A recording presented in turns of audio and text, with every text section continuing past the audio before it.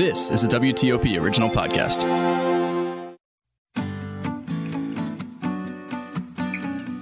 Welcome to another episode of The Vine Guy, a WTOP news podcast.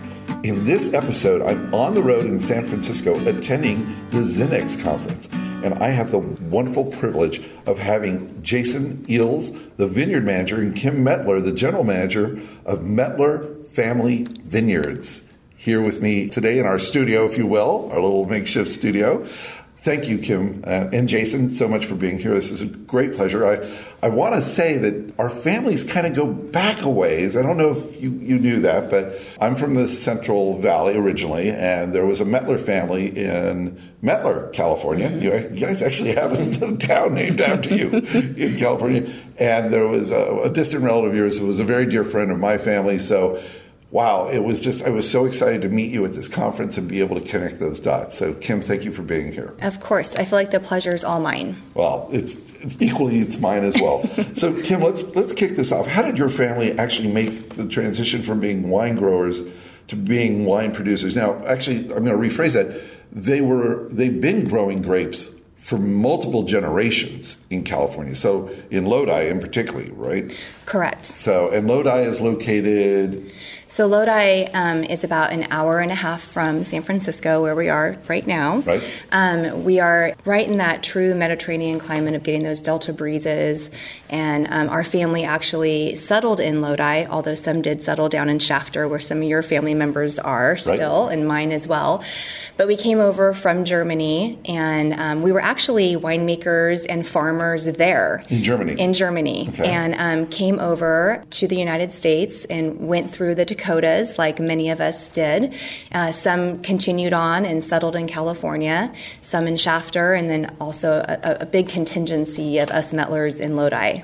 Very cool. And then were they always grape growers, or did they start farming other crop? So our family was always in the grape industry. So we've been farming wine grapes in Lodi since 1899. So at least 4 generations. I'm the 5th. Wow. And our kids are the 6th. Wow. So, yes. That goes back. So I'm 5th generation Californian. I thought I was, kind of a rare egg, but 6th. Yeah. So, we are truly stuck in Lodi, to, quote the Creedence song. That's right. How does that lyric go? Stuck in Lodi again.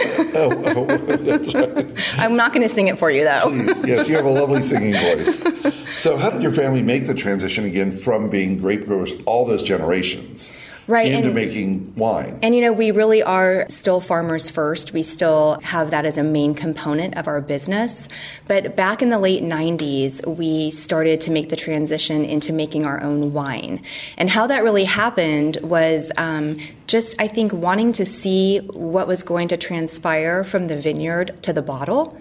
Because we never got to see the final product. We were always selling the grapes. Yeah. Nobody ever came back and said, hey, try this? Well, they weren't vineyard designate.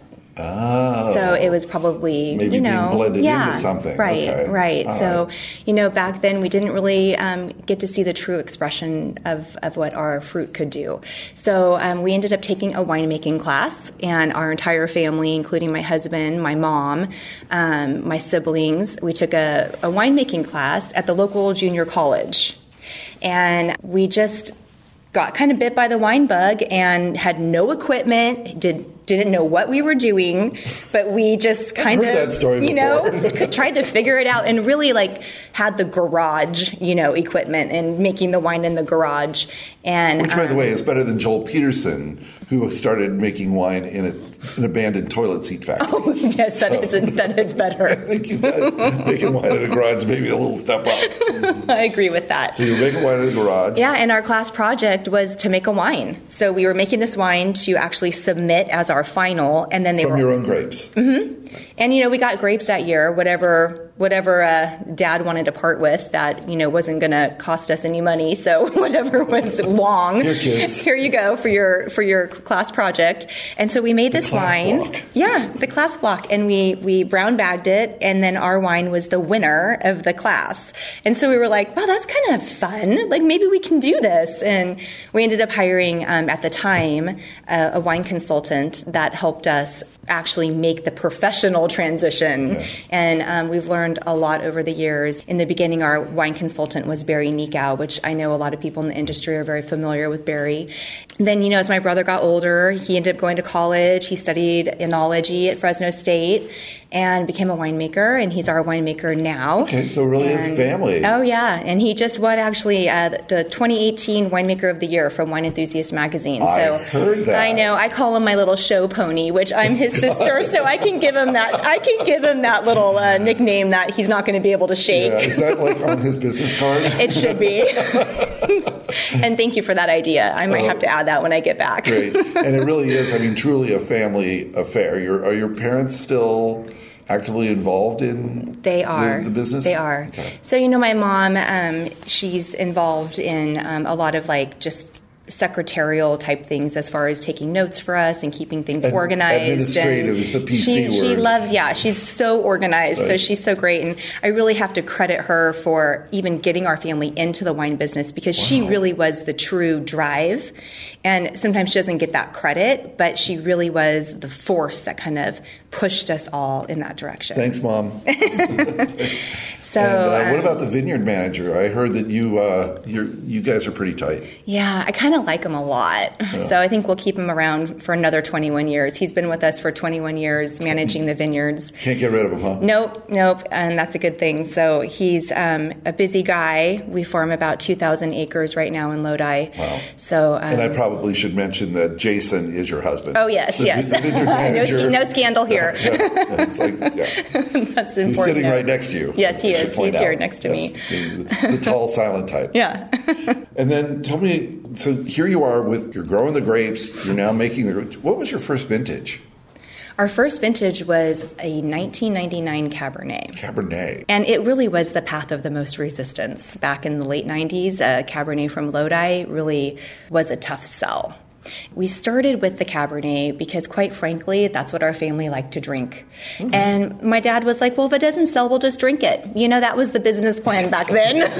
Great model. Most expensive. It was like when I used to go fishing with my dad. When we go fishing, I was like, Dad, this is like the most we could buy fish for cheaper. Yeah. It's like, yeah, but where's the fun in that? Where is the fun in that? So that's really how we started. We just kind of started with making a wine that we were passionate about, a varietal we liked to drink. And, now we have too much to just drink by ourselves. So we're sharing it with the world. Good. And you're now making more varietal than just Cabernet. We do. I would say that we are here at Zinex. We are. Yes. And Cabernet is our flagship wine. Not too many years later, we did start making a Petit Syrah, and then we brought on a Zinfandel. And, now if you come and visit our tasting room, you're going to be able to come and try some really unique wines like Pinotage and Aglianico, and we make a fantastic domestic Albarino. We do. We grow it too. So that's the cool thing about Mettler. Everything in the bottle comes from fruit we grow. Everything's estate. I did not know there was domestic Aglianico. Mm-hmm. I'm going to have to, next time I'm out here, I'm going to have to definitely stop in. We got about 112 cases. So you mentioned a word earlier. You said passion, things that we're passionate about. And I know that you're passionate about sustainability. We are. Tell me about how that's translating in your vineyard.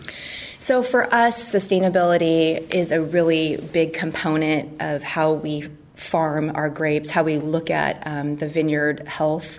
For us, being a multi-generational family, you really need to be aware of sustainability, not just in your vineyards, but in your business.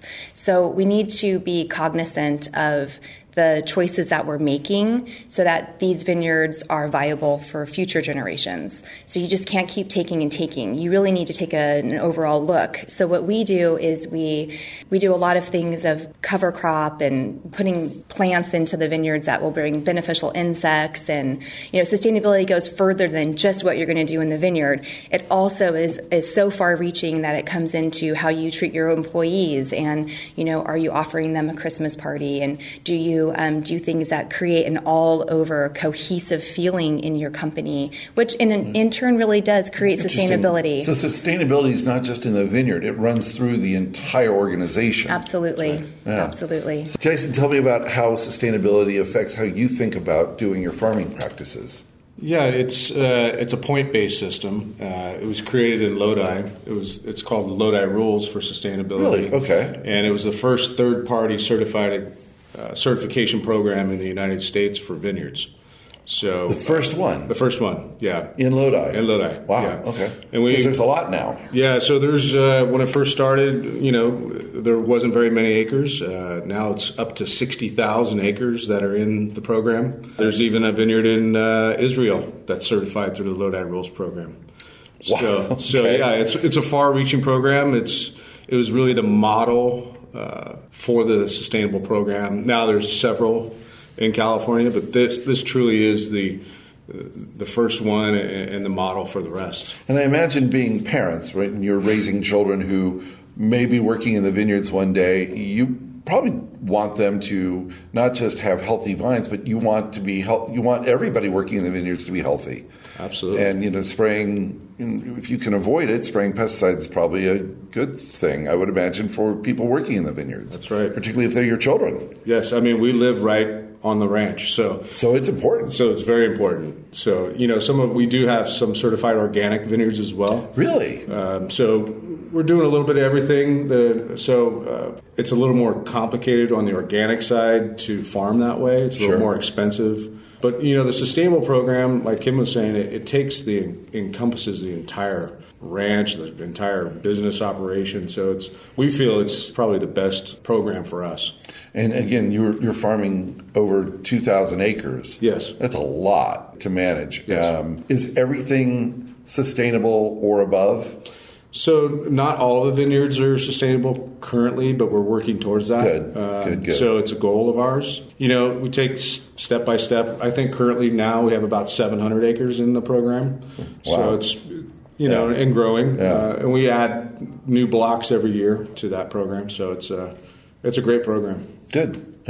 And speaking of the vineyards, I understand that, Kim, you were telling me earlier, you have a really cool picture of a couple people in a vineyard. As I understand it, a black and white photo of your grandfather and somebody else who kind of became a little popular in the winemaking history of California. What's that What's that story all about? A lot of people don't realize that Robert Mondavi, I'm sure everybody's pretty aware of that name in the wine industry, is actually a Lodi boy. So he grew up in Lodi. He went to Lodi schools, and my grandfather, Carl Mettler, and Robert Mondavi were both in the same class in high school together.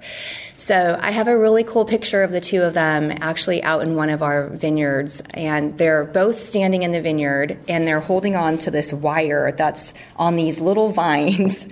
And it's the first vines on wire on our ranch, which is kind of a cool thing because there's now so much of that. Yeah, all the vineyards going to trellis. Trellising now. Yes. And back then it was, the picture says first vines on wire. It was a big deal. It was a movement of how things were going to change for the future. And how were vines being grown before being trellised on wire? They're head trained, so they're all hand harvested. So. The reason to put them on a trellis in general is to be able to mechanize, so to machine harvest. One of the first grape harvesters was on our ranch that was brought from New York that they used to pick Concord grapes with the harvester. So this was one of the first conversions. They converted a head-trained vine and they laid it down on a trellis. And then they machine harvested it. Right. And this was in the 70s. Wow. Because now when you drive along any highway or road where there are vineyards, they're all trellised. It's pretty rare to actually see head-trained vines. That's right. Old, and if you do, they're generally really old vines. That's right. That are head-trained. What comes to mind, obviously, is Zinfandel as those old head-trained vines. Absolutely. Correct. Throughout Lodi and Sonoma and other parts. Mm-hmm. That's right, yeah. That's for head trained vines today to plant them that way it's kind of rare, only because the labor to harvest them is just pretty prohibitive to plant head trained vines. And as I learned earlier today in a seminar, head trained vines, no two vines are alike, right? So you might have some fruit that's 2 inches off the ground and some fruit that's 4 feet off the ground, right? And you can't use a machine to harvest those. You've got to go through it. It's backbreaking labor. Yes. As we say. Yep. Really and that's great. But the transition from farmers to, well, I shouldn't say the transition because you're still farmers. That's right. There is no transition from farming. You've just added winemaker to your repertoire. Yes. You've diversified. You have. How many cases is Mettler putting out? So we're putting it out about 18,000 cases a year with everything. Okay. Yeah. 18,000, and that's Cabernet, Petit Syrah, Old Vine Zinfandel, our Copesetic red blend. which is a red blend. It's a Zinfandel-based red blend. It's a fun wine. Copesetic, meaning it's all good. We have a Muscat Canelli for a white, an Albarino for a white. We do a GSM, as I mentioned, a Pinotage, an Aglianico, a Merlot, a Mourvedre. So lots of fun, unique stuff. Okay. Yeah. Well, I can tell you, what was the white wine you poured for me yesterday? The Albarino. Wow, that was delicious. Oh, it's one of our favorites too. Yeah, it goes down easy. That was delicious and actually much needed at that particular point in time yesterday. Yes. So thank you very much for that. So before we get into our tasting portion, I'm curious if you, just kind of first time I'm asking this question, but if you could come up with 3 words that really defined the Mettler brand, what would those 3 words be? Well, I would hope people would take away from our story and our brand 3 words that were multi-generational, that were quality, and that were sustainable. Well, let's find out. Sounds good. Great. That's the signal that we now get to taste these wines. Yay! So you brought 2 wines for us to try today. What's the first one we're going to try? So the first one that we'll try is the 2017 Epicenter Old Vine Zinfandel. This wine, this is the brand new vintage. In fact, this wine's really not even released yet. So if anyone's looking for this one out in the market, you're not going to find it quite yet. Yes. We anticipate it'll be released? Probably in about a month. So You're getting a sneak peek today. Okay. Wow, I love the nose on this. Yeah, it's a great... Is it 100% Zin? It is. And this one has, I think this one is coming out with a score of 92 in the Wine Enthusiast. The current vintage has a 91, and that one is still available in the market if anyone finds it. And what's the retail price on that? So it'll retail under $25. Wow. And where does the name Epicenter come from? So Epicenter is a little tagline we like to put on there, and what it means is nothing to do with earthquakes, okay? What it means is, it's the epicenter. It's the epicenter of old vines. There's nowhere else in the world that has as many old vine Zinfandel as Lodi does. Lodi is the epicenter of the old vine Zin movement. Wow. Yeah. And just out of curiosity, and I'm sure it varies widely, but Jason, if you had to guess, how old are these vines? When we first started the brand, it came from one particular vineyard, and that vineyard is about 60 years old.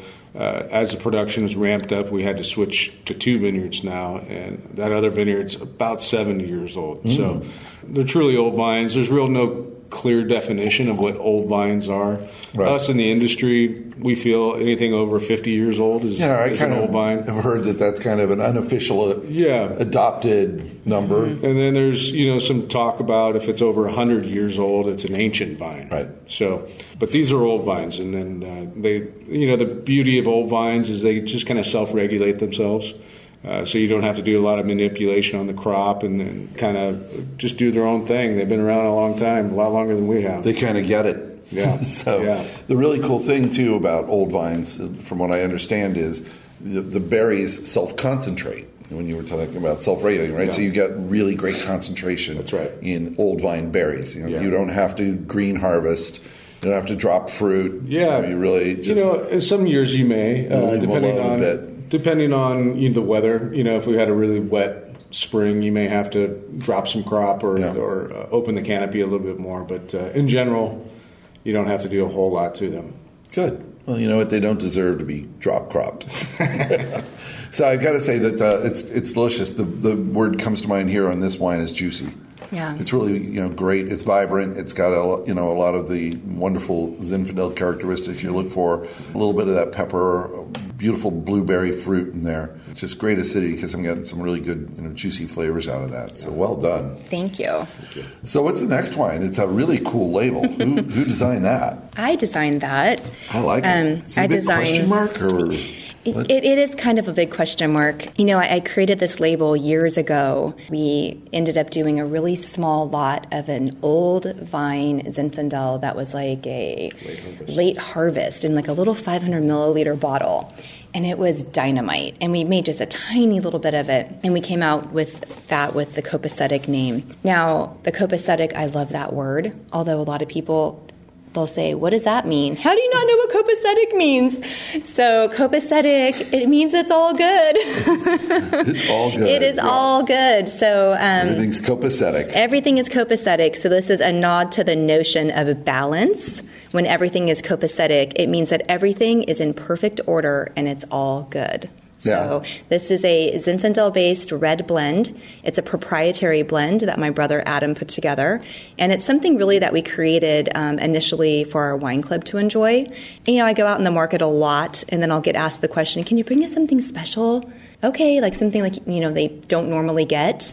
So I'd bring this wine out with me, and then now they all want it. So now this wine you can find in select markets. Good. So you will find Copesetic out and about from time to time. What year is this Copesetic? So this is a non-vintage. Non-vintage? Mm-hmm. Okay, pretty rare. Pretty rare. To find non-vintage wines. Right. So what we do... I should say, pretty rare to find non-vintage wines outside of Europe. Yes. Right. So we do this as a non-vintage, but on the back you'll see it says Gig 3. So that's, instead of saying Lot 1, Lot 2, Lot 3, we call it a gig. So this is the Gig 3. So this is the third bottling of the Copesetic. And it's only bottled one time a year. It's not something that's multi-bottled per year. It's one time a year, and it's a proprietary blend that my brother puts together as things kind of transpire. It's brilliant. And sees how things taste. And then I guess like a Solera, you're adding some older vintages into newer vintages and blending to a particular style. Right. And I love the style. Yeah, right. Different, very different from your old Vine Zin. Very different. So where I would say that the old Vine Zin was juicy, I would say that this is probably more elegant, right? So you just kind of have more this beautiful, mellow mouthfeel. It is very mellow. It's easy. I like to call it Wednesday night wine. Something that you can pick up and have after work on a Wednesday. And it's, this is an under $20 bottle of wine. This is under $20? Yeah, you'll find it on the shelf for like $17.99. Really? So, yeah. And, with our brand, what we want with our consumers is to be able to go and take it off the shelf and know exactly what they're going to get every time. We want to keep to a flavor profile that, once they become fans of our wine, we're not going to let them down. A Wednesday night wine. So this is in our household, we would call it a pizza wine. Yeah. Right? Everything's hectic. You maybe had a tough day, or there's just a lot of things going on, and you just want to bring home a pizza and open a bottle of wine. This would be brilliant. And no heavy tannins. Just it's easy drinking. It's easy drinking. It's super mellow. Yeah, it's copacetic. It's copacetic. Well, Jason, Kim, thank you so much for being here. I really appreciate it. It's Absolutely. Just great to meet an old family friend. Yeah, I agree. I hope I see you more in my future. Absolutely. I would love to come out to Lodi. Yeah. I've got a few people out there I'd love to visit and love to stop by and check it out. Yeah, come drink some Alionico. I will. I will. You laugh, but I will. Oh, I bet. I'm waiting for you. Well, thank you for joining me on another episode of The Vine Guy, a WTOP news podcast. This episode was produced by Sarah Beth Hensley. The music you heard is Wishful Thinking by Dan Leibowitz, available in the YouTube audio library. Don't forget to follow me on Twitter and catch my Wine of the Week segments every Friday on WTOP and WTOP.com.